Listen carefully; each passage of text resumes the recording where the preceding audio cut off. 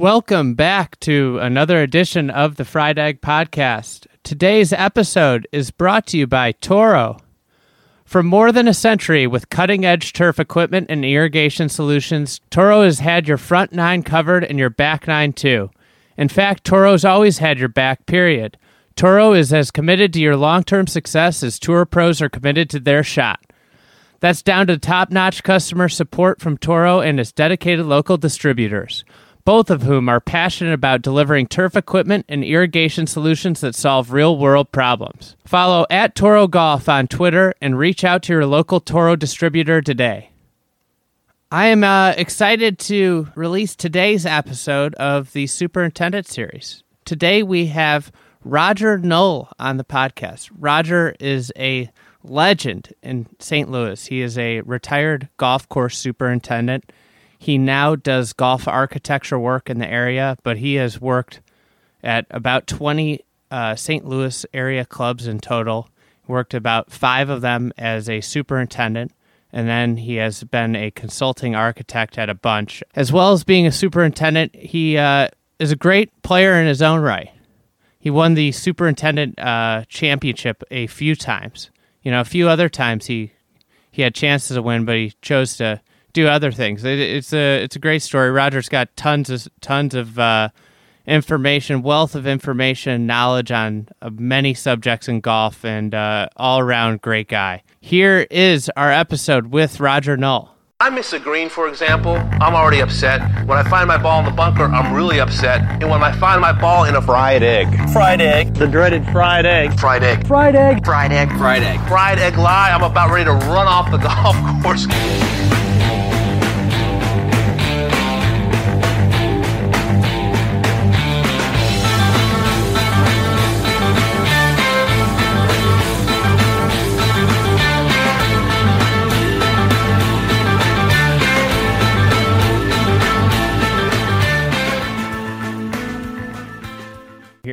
You've been. I started that one. I was at one of my wife's family's weddings, and I asked everybody all night long what your favorite fruit was. People got so into it, you know. Really? People were, you know. Everybody's got an opinion on that. Sure. Why is peach the best? I don't know. It's sweet, juicy. It's hard to peel. That's the only downside. You peel the peach? You don't just eat the fuzz? No, I'm not a fuzz eater. So I peel the peach, and it's awesome on ice cream. It's good on ice cream. Yeah. Vanilla ice cream. Vanilla ice cream with peach. It's how'd you get started?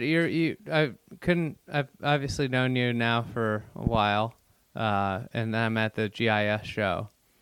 And I'm looking at this wall of all the champions of the Superintendent Golf Tournament, and I just see Roger Null, Roger Null, Roger Null, Roger Null. You say you only won it 3 times. I saw your name up there at least 6. Not really, but I did win it 3. I don't know, they might be giving you more titles than you think you won. I'll take them. You know, so a win's a win, right? Yeah. How'd you start playing golf?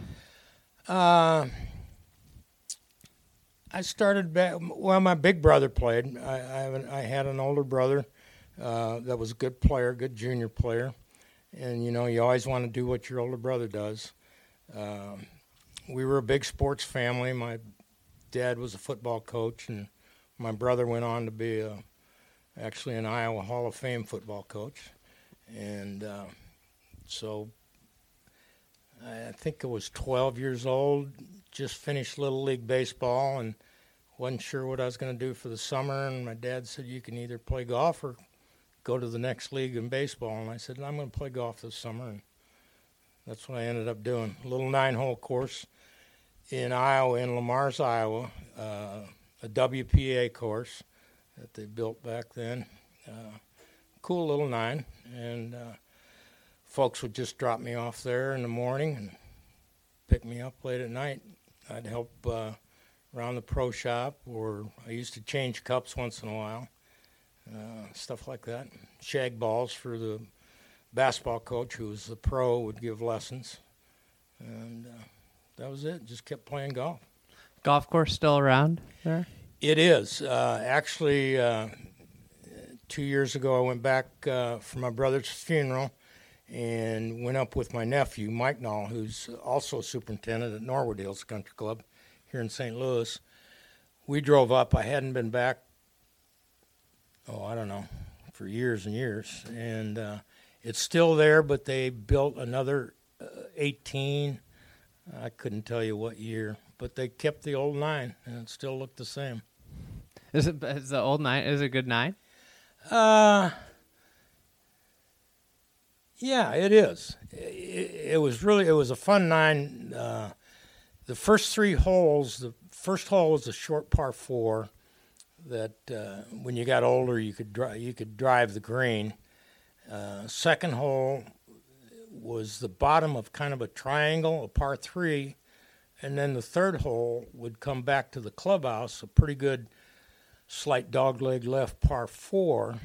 And when we were kids, there would always be an argument on the third green. The guys that played good wanted to keep going. The guys that had a bad start, they wanted to all go start over, So you'd fight over what you were going to do. It's a perfect way to settle a match that was tied, too. You play the 3 holes. Absolutely. Like a little late-night loop. Yeah, right. So you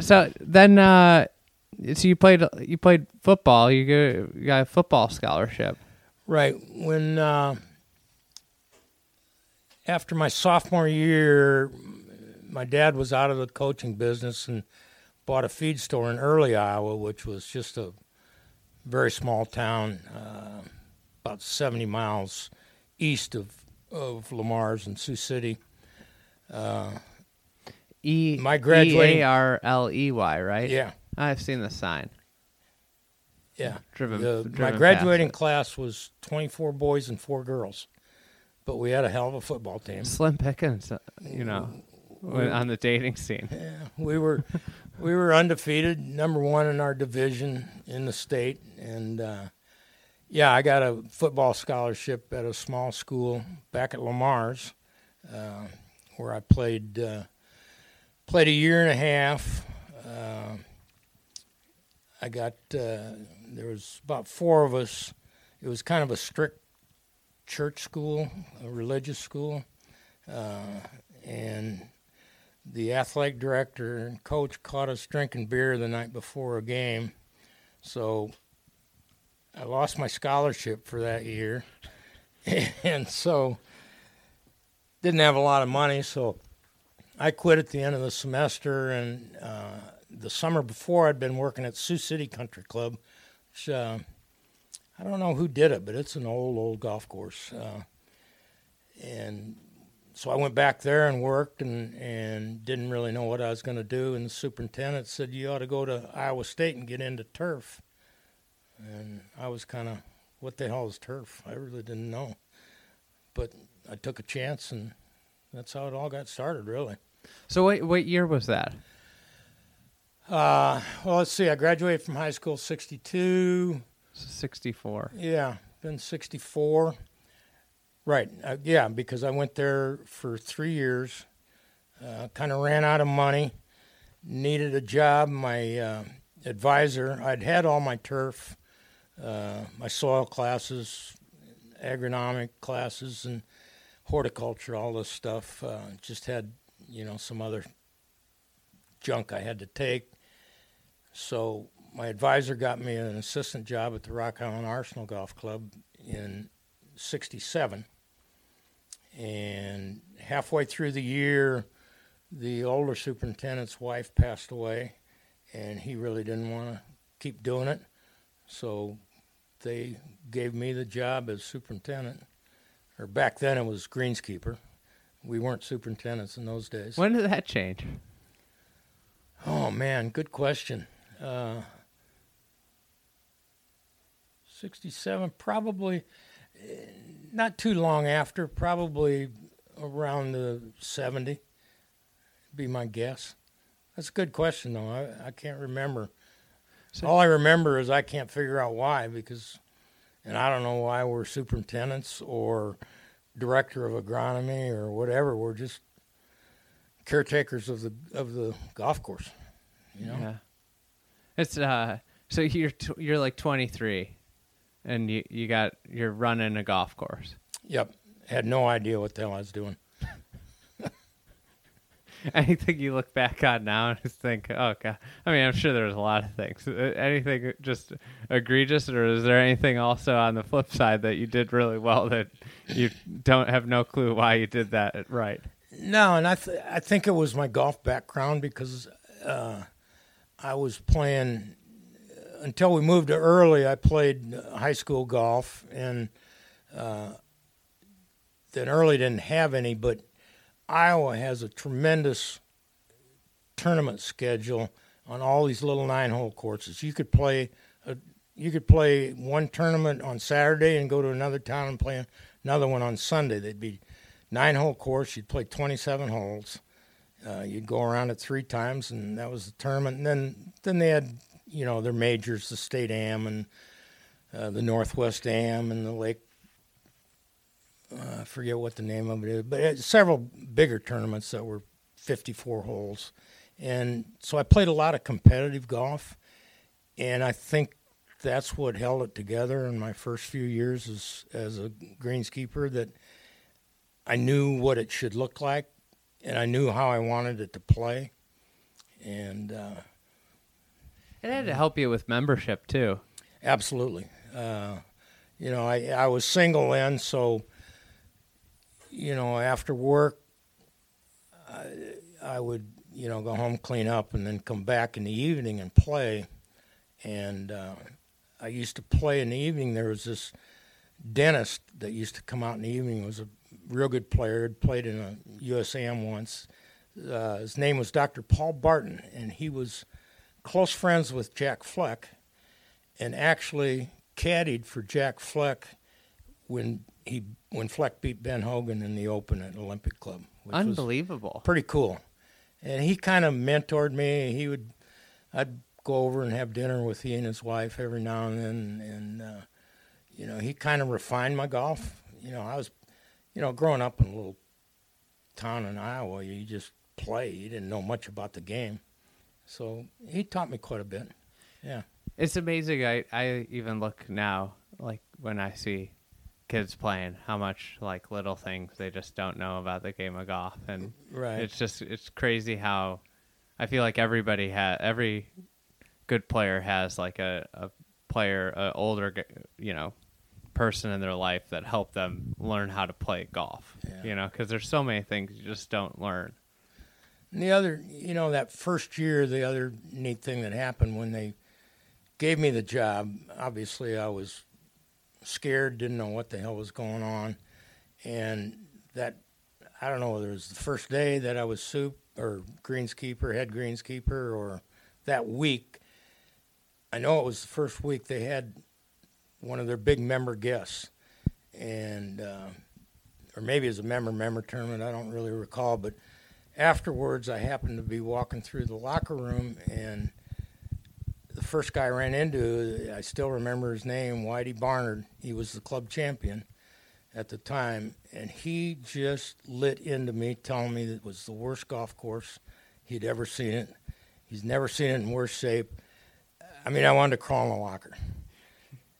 And he went on through, and then the next guy came through named Don Lundahl. He was a higher handicap, and he just went on and on how great the golf course was, how perfect.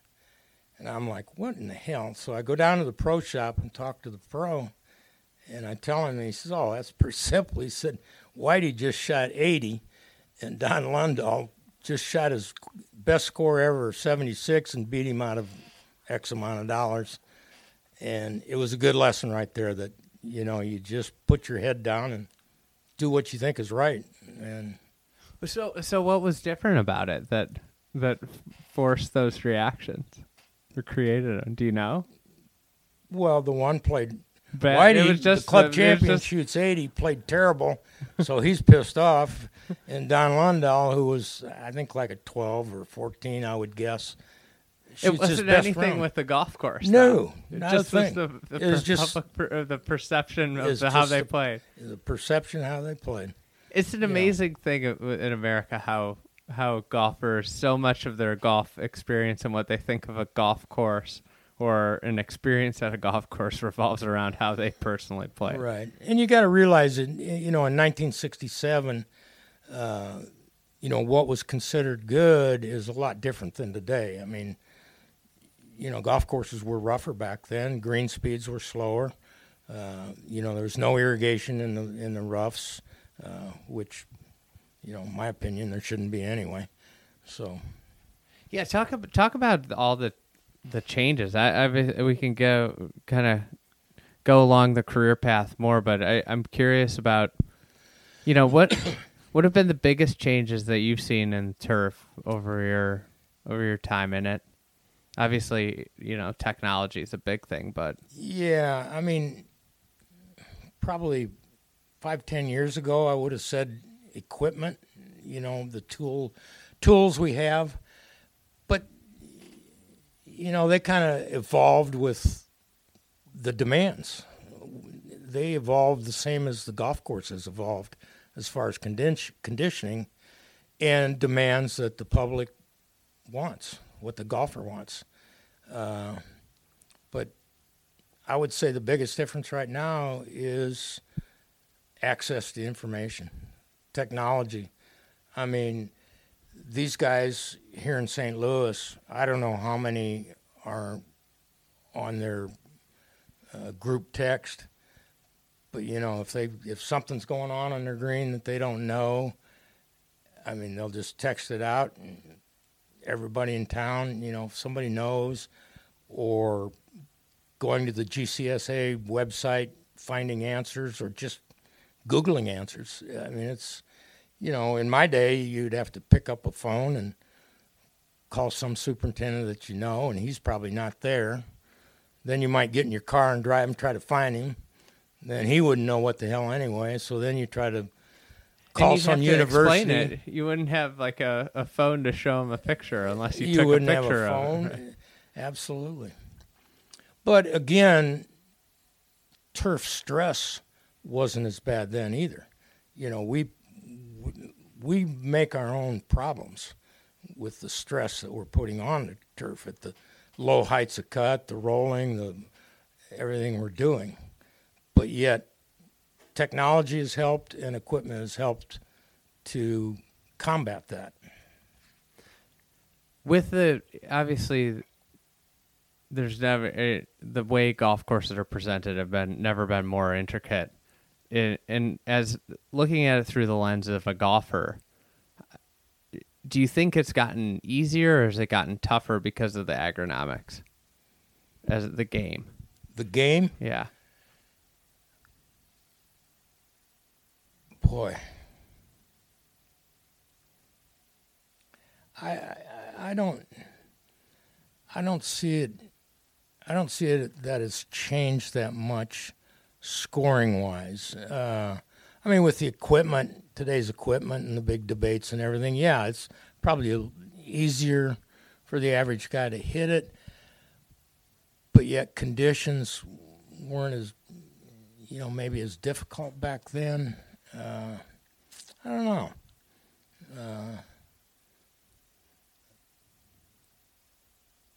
I don't know. The game's just as much fun today as it was back then. I can tell you that. For me anyway.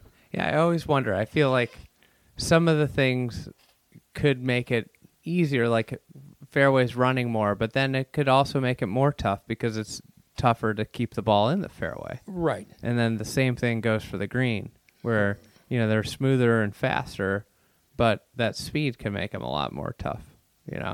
Right. If you asked me, would I sooner play today or back in the 60s, I enjoyed it more in the 60s. Why is that? I don't know. It was just, maybe I was younger and it just was a lot more fun. It was more creative. The expectations, I guess, maybe weren't as strong then. Mm-hmm. I don't know. That's so you went to Cedar Rapids then after Rock Island. After the Rock Island Arsenal, yeah, I was at the Arsenal from 67 to 74, and then I went to Cedar Rapids Country Club until 1980. And at the time, you didn't know that it was, this Donald Ross golf course. You weren't into architecture at this point. I wasn't. I knew it was a Donald Ross. I mean, I'd heard that. I really didn't. I hadn't done a lot of reading of the history. You hadn't traveled a ton either. And I hadn't. No, I hadn't. I mean, I hadn't been out of Iowa that I recall. Not even across the Illinois border? Well, obviously I was, because I was in the Quad Cities. Actually, I spent too much time across the border, but that's all right. But yeah, I didn't know a lot about it. I knew it was a cool golf course. There was a lot of cool things there, and it was pretty. Yeah, it was really hadn't changed. Mm-hmm. I'm sure the green sizes probably had shrunk even before I got there, but they hadn't done much to it. Now the bottom holes, the lower holes flooded a lot, and while I was there, they had an engineering firm come in and put these small lakes in that really didn't fit the property very well. But from what I've seen of the restoration, and hopefully I can get up there this year and see Tom Feller and see it with my own eyes, it really looks like they've done a magnificent job. It's a neat place. It's really neat. And obviously Tom was on earlier on this pod. You assured me that you were not the one that planted all the trees. I did not plant all the trees. Did you plant a lot of trees anywhere? Not really. When I came to Old Warson, I planted a few at Old Warson, but they had done this huge planting program. In fact, I remember the one, he wasn't the Greens chairman, but he had been, and he was so proud of all of this tree planting that he had done. And now, hopefully, they're taking most of them down.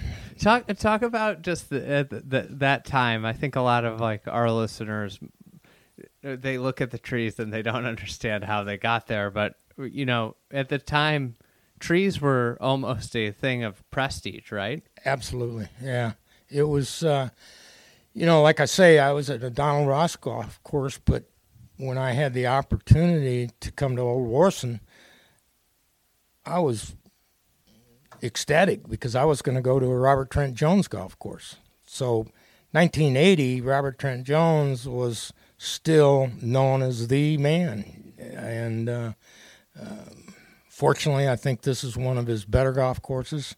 Old Warson has really been good to me and is a great golf course. But the tree thing, they used to have memorial trees, and it was just the thing to do. That the architects took the landscape that didn't have much trees and fit their golf course to it. But when they left, I don't think there's the knowledge that we have today of what they were trying to do and what their vision was. And so committees saw, I don't know what courses that they saw that made them think that they needed to tree line all of them. And instead of just doing groups here and there that would have been okay, most of the courses, they would tree line it from tee to green, which, ruin a lot of turf. A lot of people tie it to Ben Hogan, I feel like. Boy, that's really hurting me. He's my man. Well, they tie it because he hit it so straight. They thought I know that what was you mean. Yeah. It's the funny thing with golf. It's always counterintuitive. Yeah. By just making it narrower, and it just played more into the guy who hit it the straightest hands. Right. Right. But if they would look at how he took apart Carnoustie when he won there, they would think different on how he could use strategy to his advantage. Yeah. It's so how did you decide? You had barely left Iowa. You're going to move to St. Louis. Why the sudden, and getting out of Iowa? Well, back then, probably the two best golf courses in Iowa was Wakanda in Des Moines, which was a Langford Monroe golf course, and Cedar Rapids Country Club. So I really felt I was still fairly young and I had felt like I'd probably reached the pinnacle. In Iowa, there was no place for me to move, and I was still young enough and restless enough that that isn't what I wanted. I wanted to go on, and I thought, man, I'm going to the big city. And when I was in the Quad Cities, we used to go up to several of the superintendents' talks and conventions or whatever in Chicago. So I used to see the really cool golf courses in Chicago. And I'm thinking, I'm going to St. Louis, the same thing. And, man, it's a totally different world down here. St. Louis probably is the hardest place to grow grass in the country. Yeah. Talk about that shock as somebody who didn't. It almost sounds like you didn't really know what you were getting into. I did not know what I was getting into. The day I was going to interview, I got there early and I took a drive around the golf course. There's a road, Trent Drive, that goes around the property, and it goes right by the 10th green. And I'm early in the morning and there's nobody playing, so I stopped the car and I thought, well, I'll just jump out and my soil probe and see what I got here. And I stuck the probe in the ground, and it went in about 6 to 8 inches and hit solid rock-hard clay, and I could not get the probe any farther down in the ground. Must have been about 8 inches because they could at least get a cup in the ground. And I thought, oh, shit, what the hell am I doing? And then that first year, 80 was one of the really hottest years on history. I think they had 20-some days in a row, or 21 out of 25 days over 100. I still remember going to a 4th of July evening fireworks, and I couldn't even see because my glasses would keep fogging up. There was so much humidity. So everybody blames the climate, which with the two rivers, the humidity gets so strong, but it's the soil also. Between the soil and the humidity and the heat, it's a tough place to grow. But zoysia has done wonders for the place. It was just getting started when I came here in 80. So everybody before 80 was using bent, trying to grow bent? No, most of it was Bermuda. Okay. That would just, and there wasn't very many hybrid Bermudas back then. The main one was either common Bermuda or U3 Bermuda, and they would have winter kill every year. And before it was worth a darn, it was August. Yeah. Wet dormant Bermudas, about the least enjoyable thing to play golf on in the world. Yeah. So everybody was getting into zoysia conversions. And it's done a great thing. There, we still have 1, 2, 3 in the area. We've got 4 bent grass golf courses. One daily fee on the Illinois side that has a little better soil, and 3 country clubs, golf clubs, on the St. Louis or on the Missouri side. So you cross the river, it's just way better soil. Yeah. I mean, I'm sure there's areas, but where this golf course is, Gateway National, is a lower area. And, I can't tell you for sure, but just from being told that the soils are better, and I do know Illinois has much better soil. How do you told me a good story earlier today. You should retell about how you got the job down at Old Warson. Oh, at Old Warson? Well, my good friend from the Quad Cities, Jack Litvey, was superintendent of Crow Valley in the Quad Cities, and he had come down to St. Louis and got the job at St. Louis Country Club. So he told me about it. And back then in the 70s, Amana always sponsored, some of the older people will remember this, but Amana sponsored all these tour players, and they would wear these Amana visors and caps. And the main spokesperson for them was Bob Golby, and Amana's factory is right near Cedar Rapids, and their CEO, his name slips my mind, was a member at Cedar Rapids Country Club and used to bring Bob over and play from time to time. I hadn't met him, but anyhow, he was friends with somebody that was on the either board or greens committee at Old Warson, and my name happened to get thrown out there, and he heard, and he told him that if you have a chance to get a hold of that guy, why you ought to get him. So Bob, the Masters champion word carried some weight, huh? Masters champion word carried some weight, and his friend, once I got the job that summer, asked if I wanted to go over to St. Clair Country Club, where Bob was plays at, to play. And so we went over there, and I was fortunate enough to beat him. And he's never asked me back over there. But he's been a good friend. He is quite a gentleman. He would be a great pod for you someday on Fried Egg Pod. Yeah, well, maybe do that before this year's Masters. Yeah. And I've been fortunate to know his son, Kai Golby, who, as most of the listeners of this know, that Kai's one of the really great shapers in the country. Yeah, so you you worked at Old Warson, and then you managed. How did you get? You became a GM, but you also have gotten into golf architecture, where you've been a golf architect on projects. How did you kind of build and grow, from superintendent, look at these other opportunities and say, I'm going to get out of the, superintendent space, but not really out of it. You're still adjacent. How did you start to have these opportunities come your way? Well, I was at Old Warson. I started looking at golf courses and going around playing them, and some of it was through my amateur golf career. I was fortunate enough playing some USAMs and some some mid-ams, and so saw some of the really cool golf courses. Took a trip out to Long Island and saw Shinnecock, the National, Maidstone.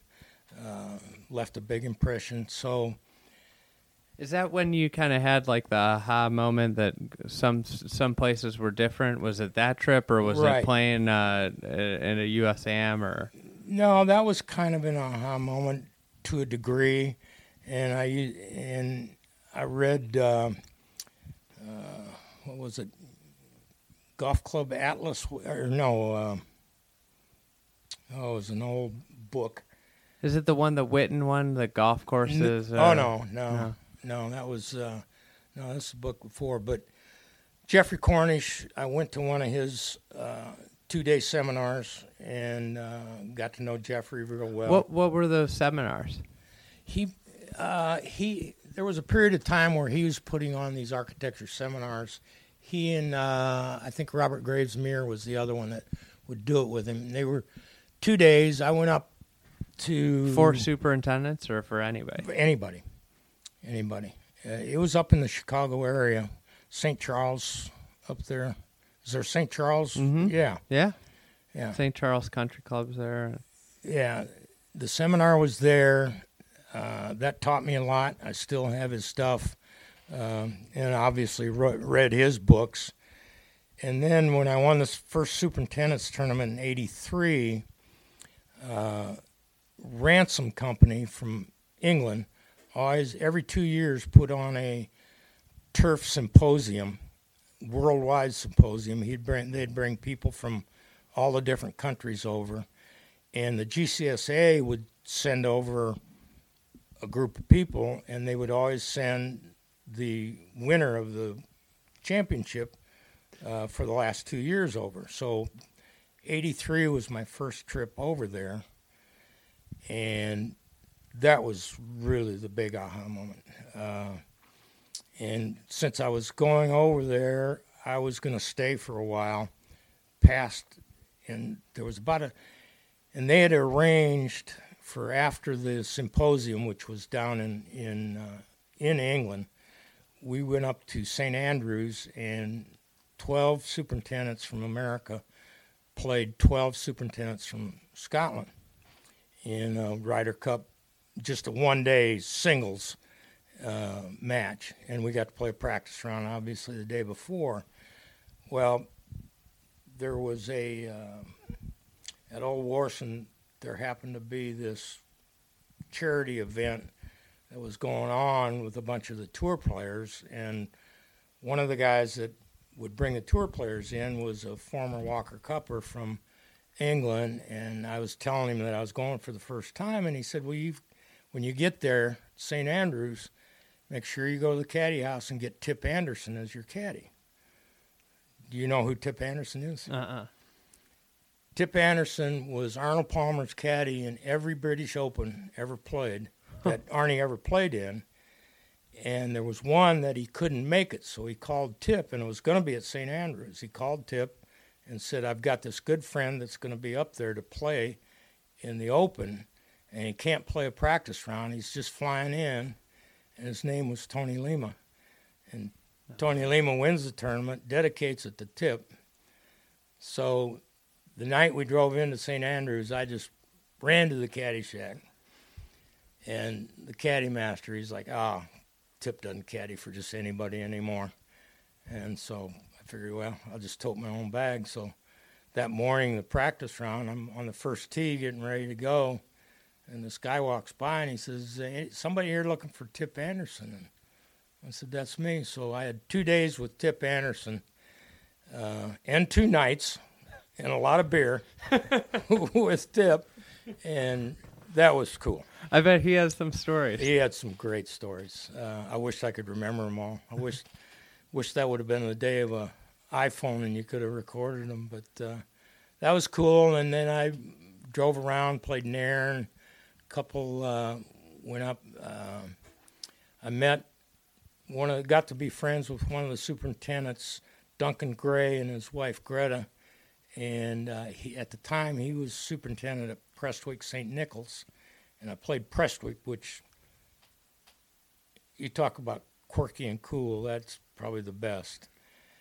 And then I made some more trips over there, and in the meantime, he got to be superintendent at Lahinch in Ireland, and went over and stayed in his house on Lahinch for 3 days and played courses all around Ireland. So those things, really stick in your mind.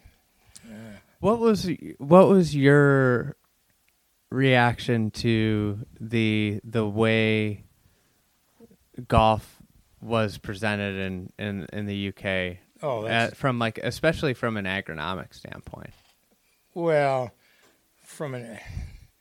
first of all, how it's presented, I'll give you that first, and then I'll give you a good example of agronomically. How it's presented is really easy. I mean, you go over there, and their priorities is the game is number 1, golf course is number 2, and the golfer is number 3. You come to America, and it's absolutely flipped. The golfer is number 1 priority here, golf course is 2, and the game's number 3. It's black and white. It's that simple. And I hope it's still that way over there. I haven't been over there for years. But agronomically, I mean, it's scruffier, it's rougher, it's play the ball as it lies. But the example I will give you is after that Ryder Cup format at St. Andrews, we drove to Prestwick, and I was going to play Duncan at his course, Prestwick St. Nicholas, that afternoon, and then the next day we were going to play Prestwick and Turnberry.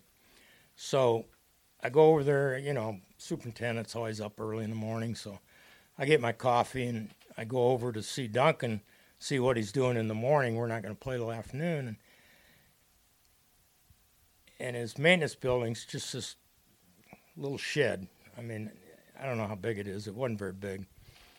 And he just happens to be walking out the door with the cup cutter over his shoulder. And I said, where are you going? He says, I'm going to cut cups this morning. And I'm looking around for the Cushman or the Truckster. And I said, well, where's your vehicle? And he says, oh, no, we don't have, we walk. So he walks all 18 cutting cups. Now, I'm sure it's changed a lot since that would have been, what did I say, 83? Mm-hmm. Yeah. So it's changed a lot since then. So you had this where you started to kind of appreciate golf in a different way. Absolutely. Totally different way. And how did your day-to-day maintenance, did it change at all because of that?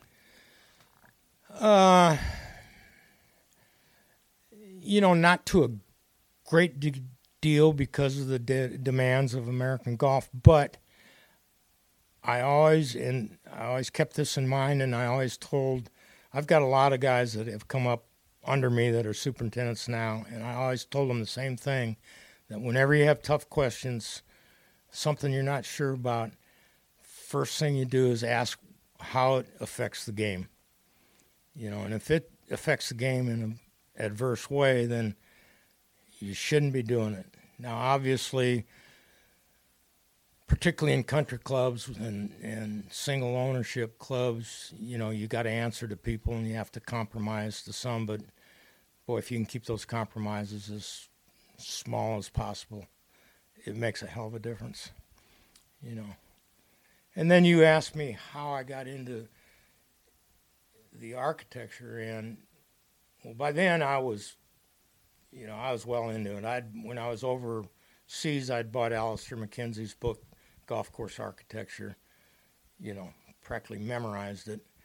And Old Warson at that period was not in any way wanting to do a lot of projects. And I felt like I'd had it in as good a condition as it could be at that point. And at the time, Norwood Hills had all the good players were there, so I knew them all from tournaments. And their golf course was really a mess at the time. And they had come to me, or a couple of them had come to me and asked if I had any interest. And I said only if I could do a total master plan for not a restoration, but a renovation of the golf course. And so I put together a master plan for all 36 holes, doing a big-time renovation, building some new greens, and not ever having less than 36 holes.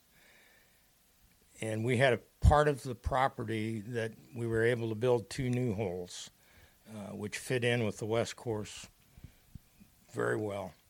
And at times, some of the holes were par 3s, but there was always 36 holes. It's interesting the way you talk about that. And I feel like when I talk to a superintendent about a project versus an architect about a project, the architect's always like, we got to just shut it down, do all at once. And then the way, the pride in which you just said it, we had never had a hole shut. We always had 36 holes open.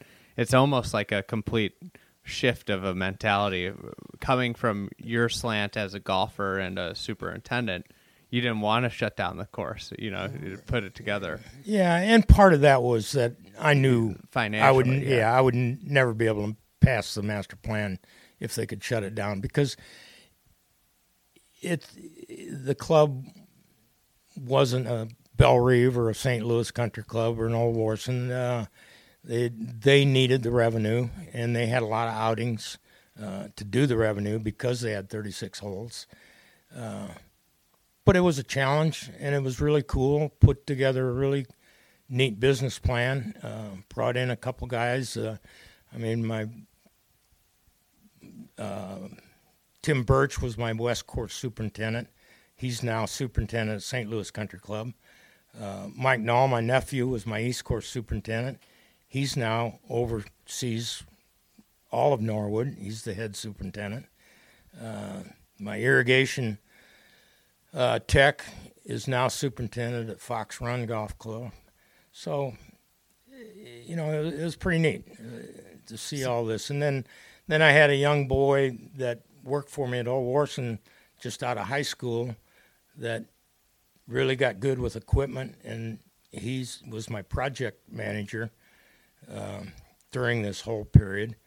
And he still is there doing projects now. They're going to have a Champions Tour tournament this fall, and the tours wanted them to rebuild all the bunkers, so he's busy rebuilding all the bunkers on the golf course now.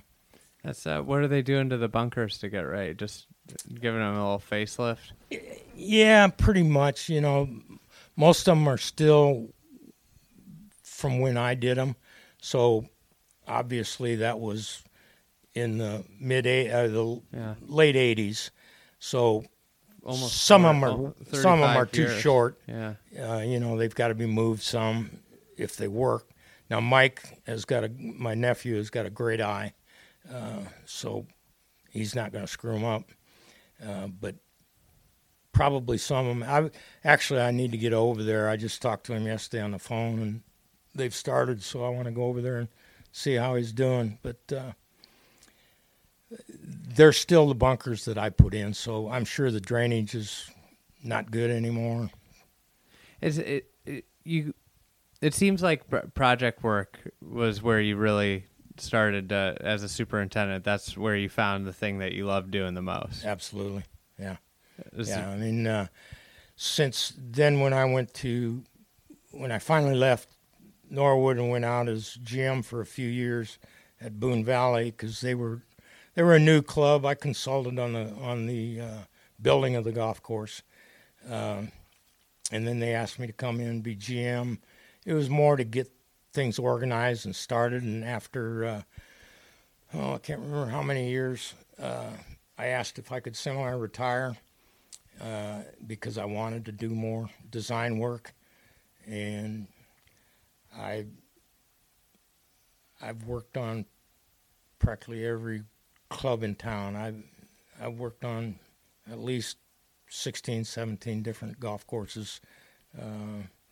I've done 3 daily fee routings that I've sold to some people that have been built.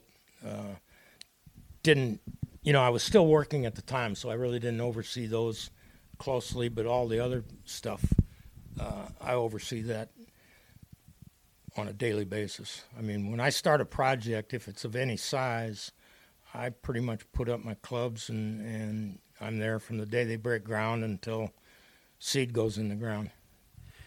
With just having talk a little bit about the rewarding aspect of having guys that work for you, that you kind of come up through the industry and then go on to have success.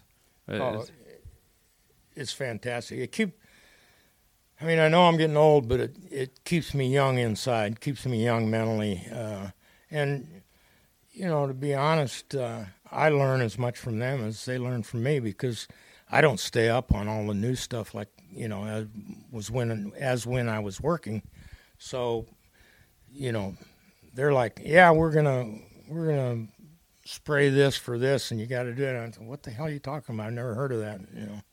So it's pretty cool. But just seeing them grow and mature, you've met a couple of them today. It's neat. Yeah, it's so cool. It's almost like, I always compare it to like, college basketball. Coach K's got his like coaching tree. Yeah. It's like you start to see it with superintendents where there's these distinct trees where, one superintendent will have all this, kind of like a family. Yeah. And similar to Pete Dye and his architect's tree. I can imagine some of the conversations between Pete Dye and Tom Doak. They had to be classic.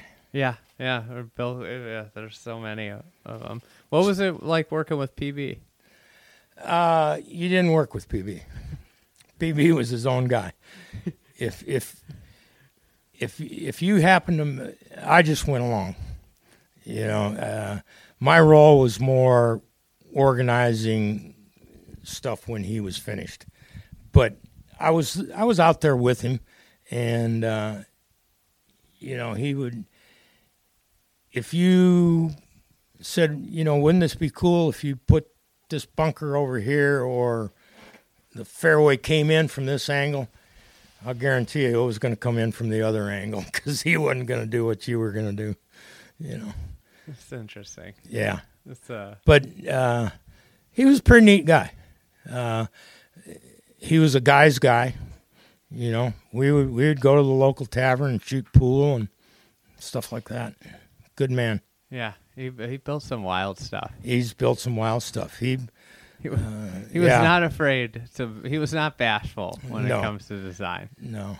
Rick Henson, who's the superintendent of Boone Valley, was PB's construction foreman for I don't know how many years, but he when he was at Boone, he wanted to stay as superintendent, and so he did, and he's still there. But Rick has some pretty good stories about old PB.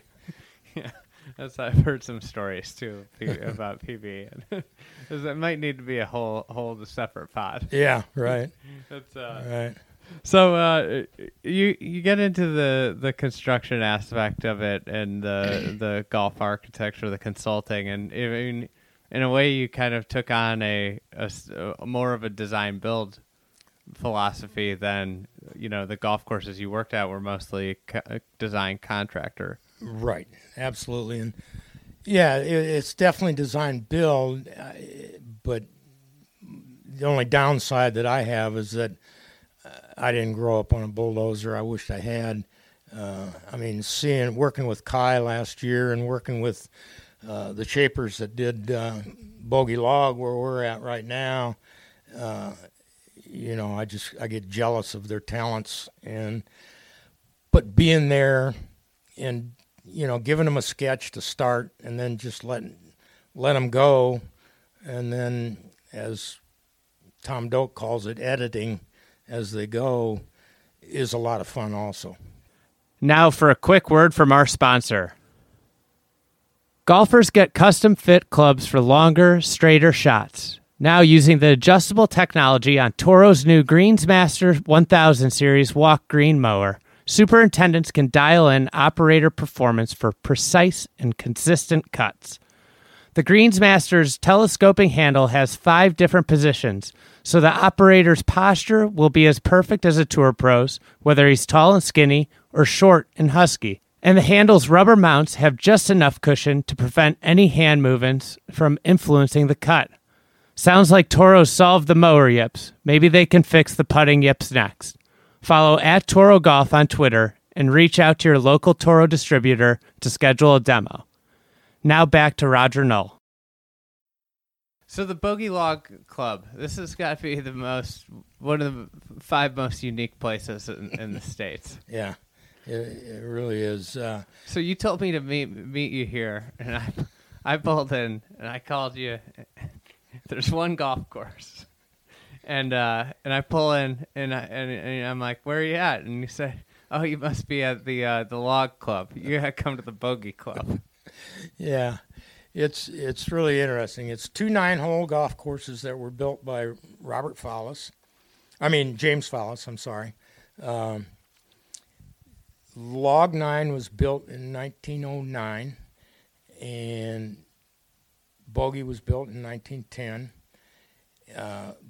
But they butt up against each other, and both Log Club is on the west side of the property, and Bogey Club's on the east side of the property. So, number one... Separate clubhouses. Both have about 70 members is all, 70, 75 members. Probably only 40% play golf. I don't know if they have 3,000 rounds a year here. It's really cool. The golf course is only doesn't quite reach 6,000 yards from the tips. I'm going to be 76 in a few days, and I'm probably the average age of the people, the members. They might not like me saying that, so hopefully they don't listen to your pod. They might not know what a podcast is. So, but like number 1 at bogey is number 4 at log, or they can just play their own 9. So I mean, there's never enough play that it ever gets in trouble. No. Now they do have. I mean, the clubs were more socially oriented, and that's one reason the place really got run down, and let go for years and years and years because there wasn't much pressure. But finally, there got to be a little more pressure, and there's a gentleman named Rich Millman who spearheaded of wanting to upgrade this place, and he came to me. It started in 2007. Did he come to you from bogey or log? He's a bogey member, and he had bogey convinced to rebuild the greens, but log didn't want to do it because. So you got to convince 2 committees, right? Because each club has their separate business, but when it comes to the grounds, it's split 50-50. So anything done to the grounds has to be approved by both. So log really wasn't ready to commit to that yet. So he talked them into building 1 green, which is the 9th green for bogey. So we built that in 2007. And, man, everybody loved it. New green, God, so much better and smoother. And, the other greens had shrunk, and they were old push-up greens that were soggy and wet. And so they loved it, but they still didn't want to put out the money. So for a couple of years, we did some. See why you had me meet you at bogey. So we did some major drainage problems that they had around that they knew they had to get done. And in the meantime, they had old Bermuda that was always dead and scrappy. And so Rich said, well, how about if we get started on a zoysia program? So we started. I told Rich, I said, you're doing it backwards because you need to build the greens at the same. But he said, there's no way we can get it done. So that gave me time to really study the place and do a master plan. And I told Rich that I said, when we start doing these fairways, we're going to redo all the bunkers and stuff. And because the type of clubs, nobody was out there watching to see what we did. So I was just on my own. I did whatever I wanted to do. And so we just did 2 fairways first, and then we got escalating the project. And anyway, it finally came to where, wow, this is really cool what you're doing. We need to do the greens now. So there's a corner of the property that you can't do the fairways without doing the greens, or you just tear it up getting back there. So they let us do 3 greens back there. That made 4 that were done, and all the fairways were done with zoysia, and they're just going nuts now. And they said, let's do it all. So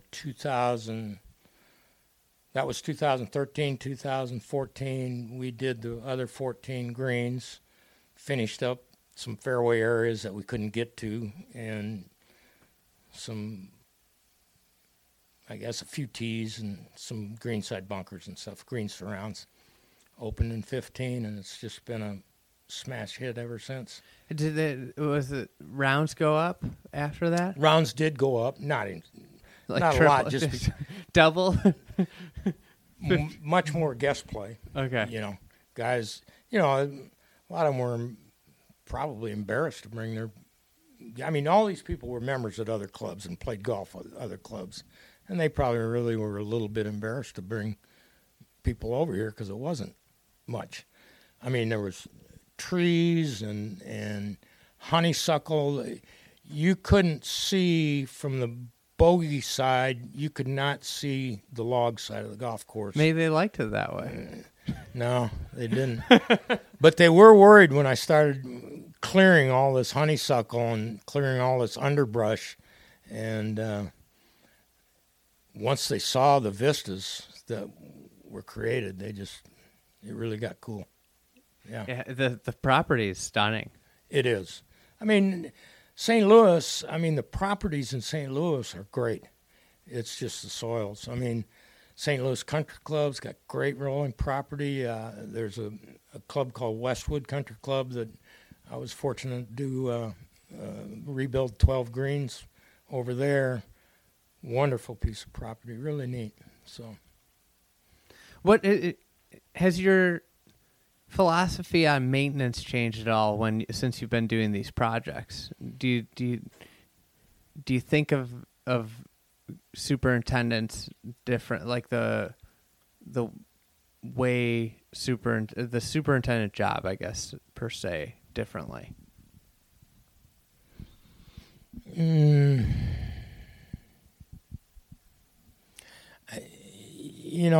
would like to see more native areas, but the hard fescues where they're still playable, so you can still have a groomed golf course with natural looking areas where I guess the only thing that's changed a lot is that I would like to see more textures on the golf course than just the one-dimensional green.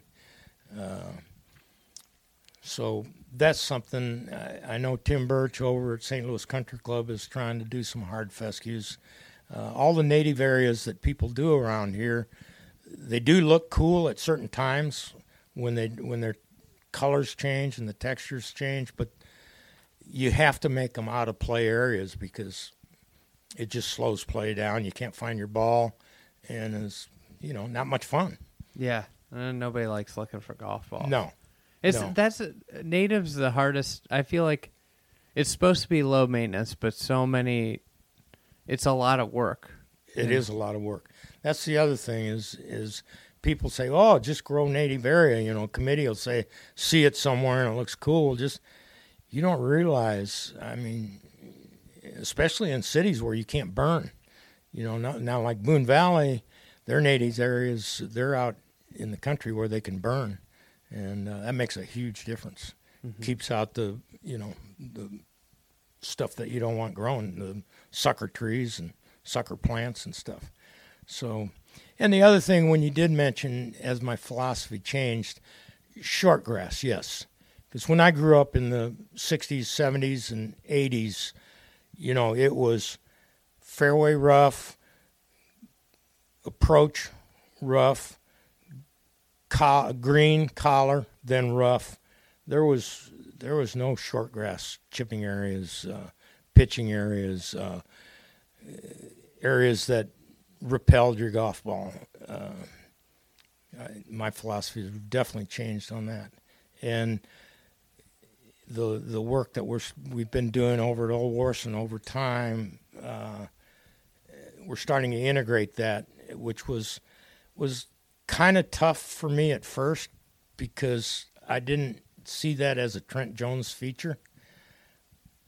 But if you do it right, it just looks like it evolves and really doesn't take away from what people perceive as a Trent Jones design feature. What in St. Louis, you've got a wide range of architects where you worked here on a course designed in the 1910s by Fullis's. You've got Robert Trent Jones. You've got Reese Jones. You've got Keith Foster's stuff. How is it you worked at 16 different clubs around here, working on such a wide range of different architectural styles and trying to make it fit in?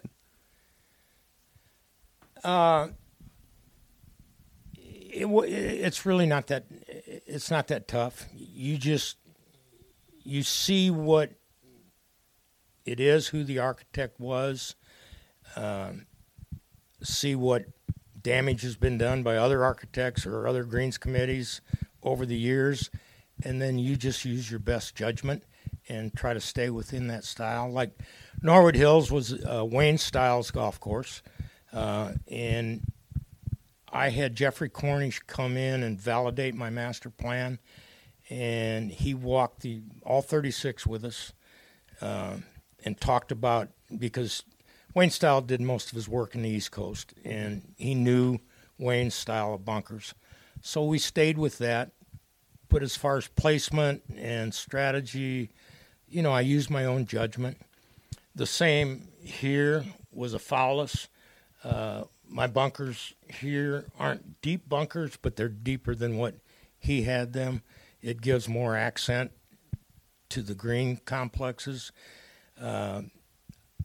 I only had to change one green complex. Had a little bit different technology for those bunkers now and then, right? Absolutely. and money and what they did. Old Warson being Robert Trent Jones. In 2007, I did a complete greenside bunker renovation, and I kept that in his style of architecture that I had seen and saw on his conceptual drawings. But I might have moved them in tighter to the green or when I could, things like that. So, you just have to use your own judgment, but still be somewhat sympathetic to their style. Mm-hmm. Talk about dealing with greens committees as a superintendent, or committees at a club as a superintendent versus a GM versus a architect. I've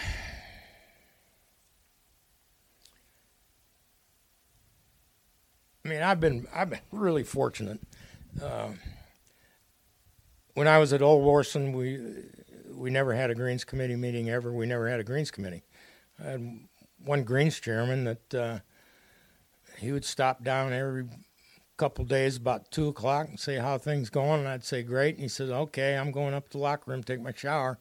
And he'd go up, have his shower and his glass of whiskey, and go home. And but that's changed over time. Tim, that's over there now, deals with them, and because I've been their consultant for quite a few years now, I deal with them. But as an architect and being retired and the fortunate reputation that I have in St. Louis, working at all these clubs, I can kind of block everything from the superintendent, and a lot of the projects, that's part of my job, is that I kind of take the blunt of I listen to all their comments and let the superintendent be able to go do his own work rather than having to go to the office and explain everything on emails and stuff like that. So it helps the superintendent a lot. Like emails and communicating with a committee versus being out on the golf course doing project work, doing, managing a team. There's two completely different skill sets. Absolutely. And one of them takes completely away from the other. Right. That's the thing. That's one of the tough things with jobs is when you have things that pull against each other. Right. Right.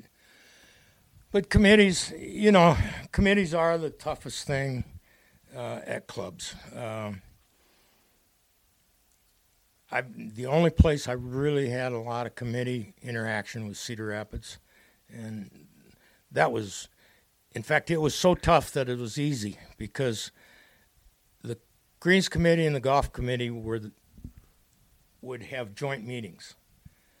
So now you got whatever it was, 12 from each or 8 from each, and there's ideas all over the place. So basically you walk out of there with nothing and you just go do your own thing. But,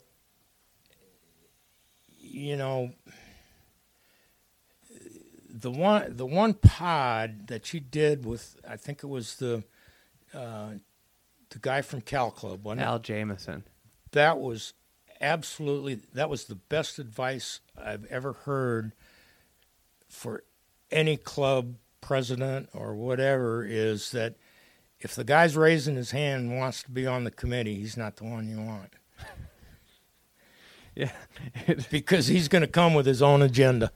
It's the guy that you don't want that doesn't want to be on the committee. You want on the committee. That's the one you want on the committee. Absolutely. It was pretty incredible. Yeah, that was a absolutely fabulous pod. One of my buddies, it was a superintendent, said we were walking around a course and got talking to somebody, and we're going to leave names and locations out of this, but this guy was, he's really, really excited guy. He knew a lot, but not that much, and he, as soon as he left, my buddy, who's superintendent, he goes, "That's the guy." Yeah. I go, "What?" He goes, "That's the guy that knows just enough to fuck everything up." Yeah. Yeah. Well, as far as committees and being a superintendent, the one thing I always just told myself is, you just got to go do your own thing. If they like it, they'll give you a raise. If they don't, you probably don't want to be there anyway.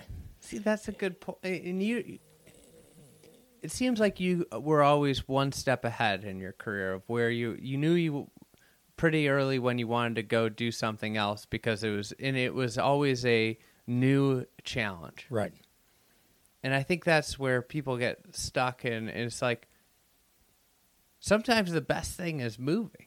Yeah. I mean, when I went from Cedar Rapids Country Club to Old Warson, I took a pay cut. And I wasn't getting paid much anyway. I would tell you what they paid me in Old Warson, but the members probably wouldn't appreciate it because things have changed so much. That club has changed so much. It's a great club, let me tell you. But I took a pay cut just because this was the new challenge. It was my chance to see how I could do against a different group of people than where I was before. And it was, turned out to be the best thing I ever did, but, sometimes you have to be lucky too. Yeah, I mean, it's an intersection of opportunity and hard work usually, and a little bit of luck. Yeah. I always feel like I think about that stuff a lot. So you're a big traveler. You love going seeing golf courses. You're regular at Fried Egg events. Which, I know. I appreciate the you coming out to them. But what's on the list for 2020, 2021? Well, I want to get up. I think we talked a little bit. I've still got some in Wisconsin that I want to go see that I missed. And as I told you, I'm going to have to miss the steam shovel this year, so that just means I'm going to have to go back to Lasonia maybe this fall or something and see Mike Lyons up there. That's the best time to go. Yeah, and I've never done Michigan. I want to do the Mike DeVries. I want to go up to the Upper Peninsula, which I've never been, and Marquette, Gray Walls, and then my favorite person to read and listen to is Tom Doak. I love the stuff. I like what he says, and I've never played one of his golf courses. So I want to see some of his there. Go play the Loop. Yeah, I want to play the Loop for sure. Key though, the Loop. You gotta spend a couple days at. Okay. I think that's the mistake everybody makes is they play it once one way, once the other way, and they're out. Or they play it once one way. If you play it the second time you play it each way, you just like everything, because when you play some golf courses, how you just are sensory overloaded. Right. And it's everything's like whoa, and at that place especially, the more time you walk around, the more time you really are just like, whoa, this is unbelievable. Yeah.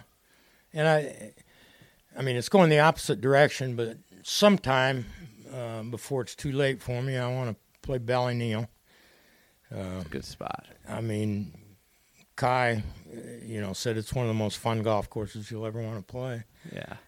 And one of the problems I have is, I've been a member at Palmetto for a lot of years, and that's so into my heart that I go down there and spend time, and I've got friends down there. Tommy Moore, the old pro, is one of my best friends, and I just go around and round and round on that golf course. That's one that is, if you can go play there, there's not many better places than Palmetto. You haven't played it, have you? You I just have saw played. it? I have you played have played it. Okay. Yeah, I played it on a. It was funny. I was coming out of a Chicago winter, and I was playing with somebody from down there, and it was last winter in Chicago was just horrendous, and I was fresh out of winter, and it was like 55 and misting. And he's like, I don't want to. This is pretty awful. I don't want to play. And he's like, you want to play in this? I'm like, this is nice.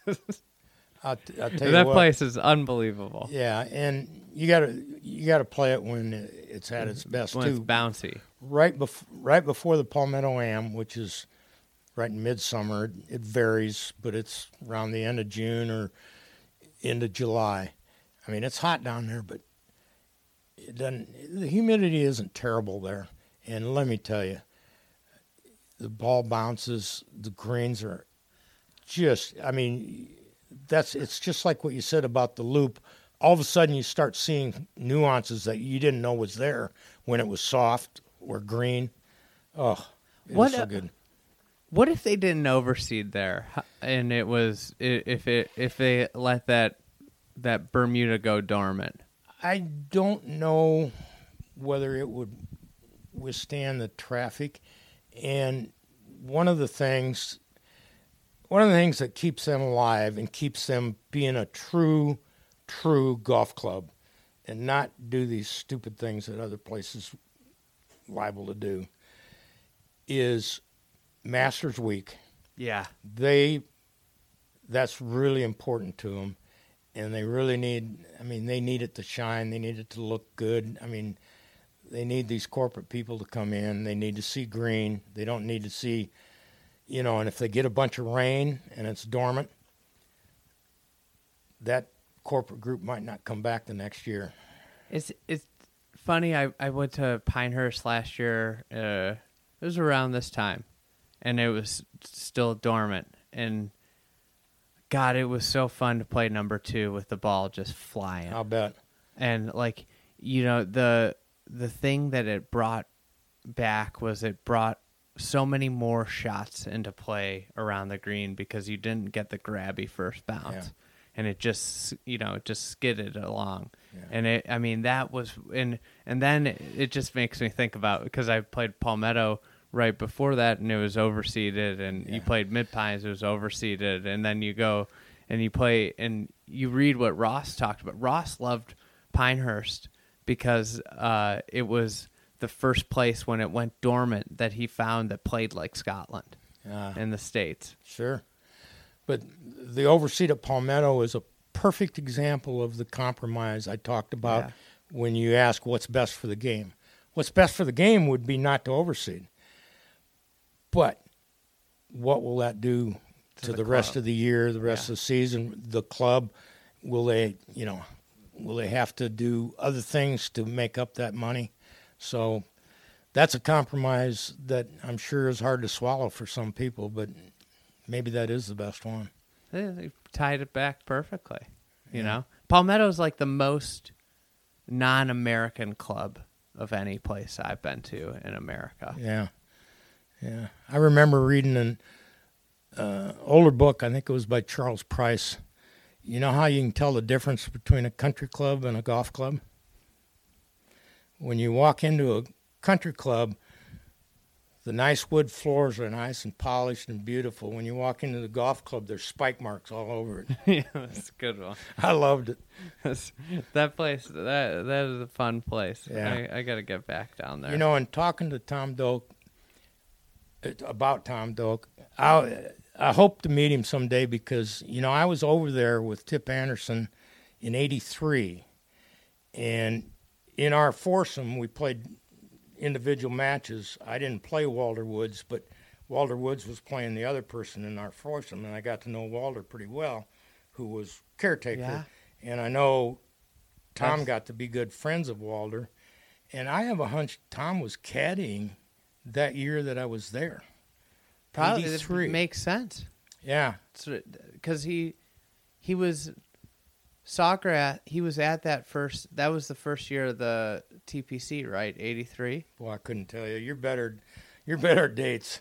I think that would match up because I think '83 was when he was started to work with Dye, but he was in school still because he was doing the internship, and then he won the Dreer Award. Right. The dates I'll have to go back and listen to, because he lays out that in one of the podcasts. I know it, and I don't remember which one. It might have been the first one ever. Could have been. Yeah. This is rough audio. Don't go back and listen. Yeah. Those are the early audio days for the Fried Egg. I'd love to sit down at a round table with a couple cases of beer with Tom Doak, yourself, Michael Clayton, and maybe Derek Duncan to throw in a little controversy. That would be a blast. We gotta set it up one of these. We gotta get Clayton over here. He is so much fun to listen to, Michael Clayton. He's brilliant. He is. He really is. The best is when you meet him, he's the same person that he is on when you hear him. That's good. That's the way he should be. I mean, the first time I met him, I haven't ever met him. I obviously had talked to him and had known him through the internet and had interviewed him on the podcast. First time I meet him, like the first words out of his mouth goes, "Andy, that place is complete shit." I just laughed out. I mean, it was just like it was like we were just messaging on the computer. It would have been exactly what he said to me. I can believe it too. Yeah, good guy. So Roger, thanks for the time. We'll have to do this again. We'll maybe set up that round table. Oh God. Count me in. Yeah. I mean, I don't even have to be part of it. I can just sit in the corner and listen. We'll just put a microphone right in the middle of the table and see what happens. Yeah. So that'd be fun. Thanks, and people can email you. I don't know how else they could. You're not a social media guy. I mean, I've got, I follow people on Twitter, but I don't even know how to use it. I just read. So, do you know what your Twitter handle is? I think just my name. I'll find it. I'll tweet it out. God, no.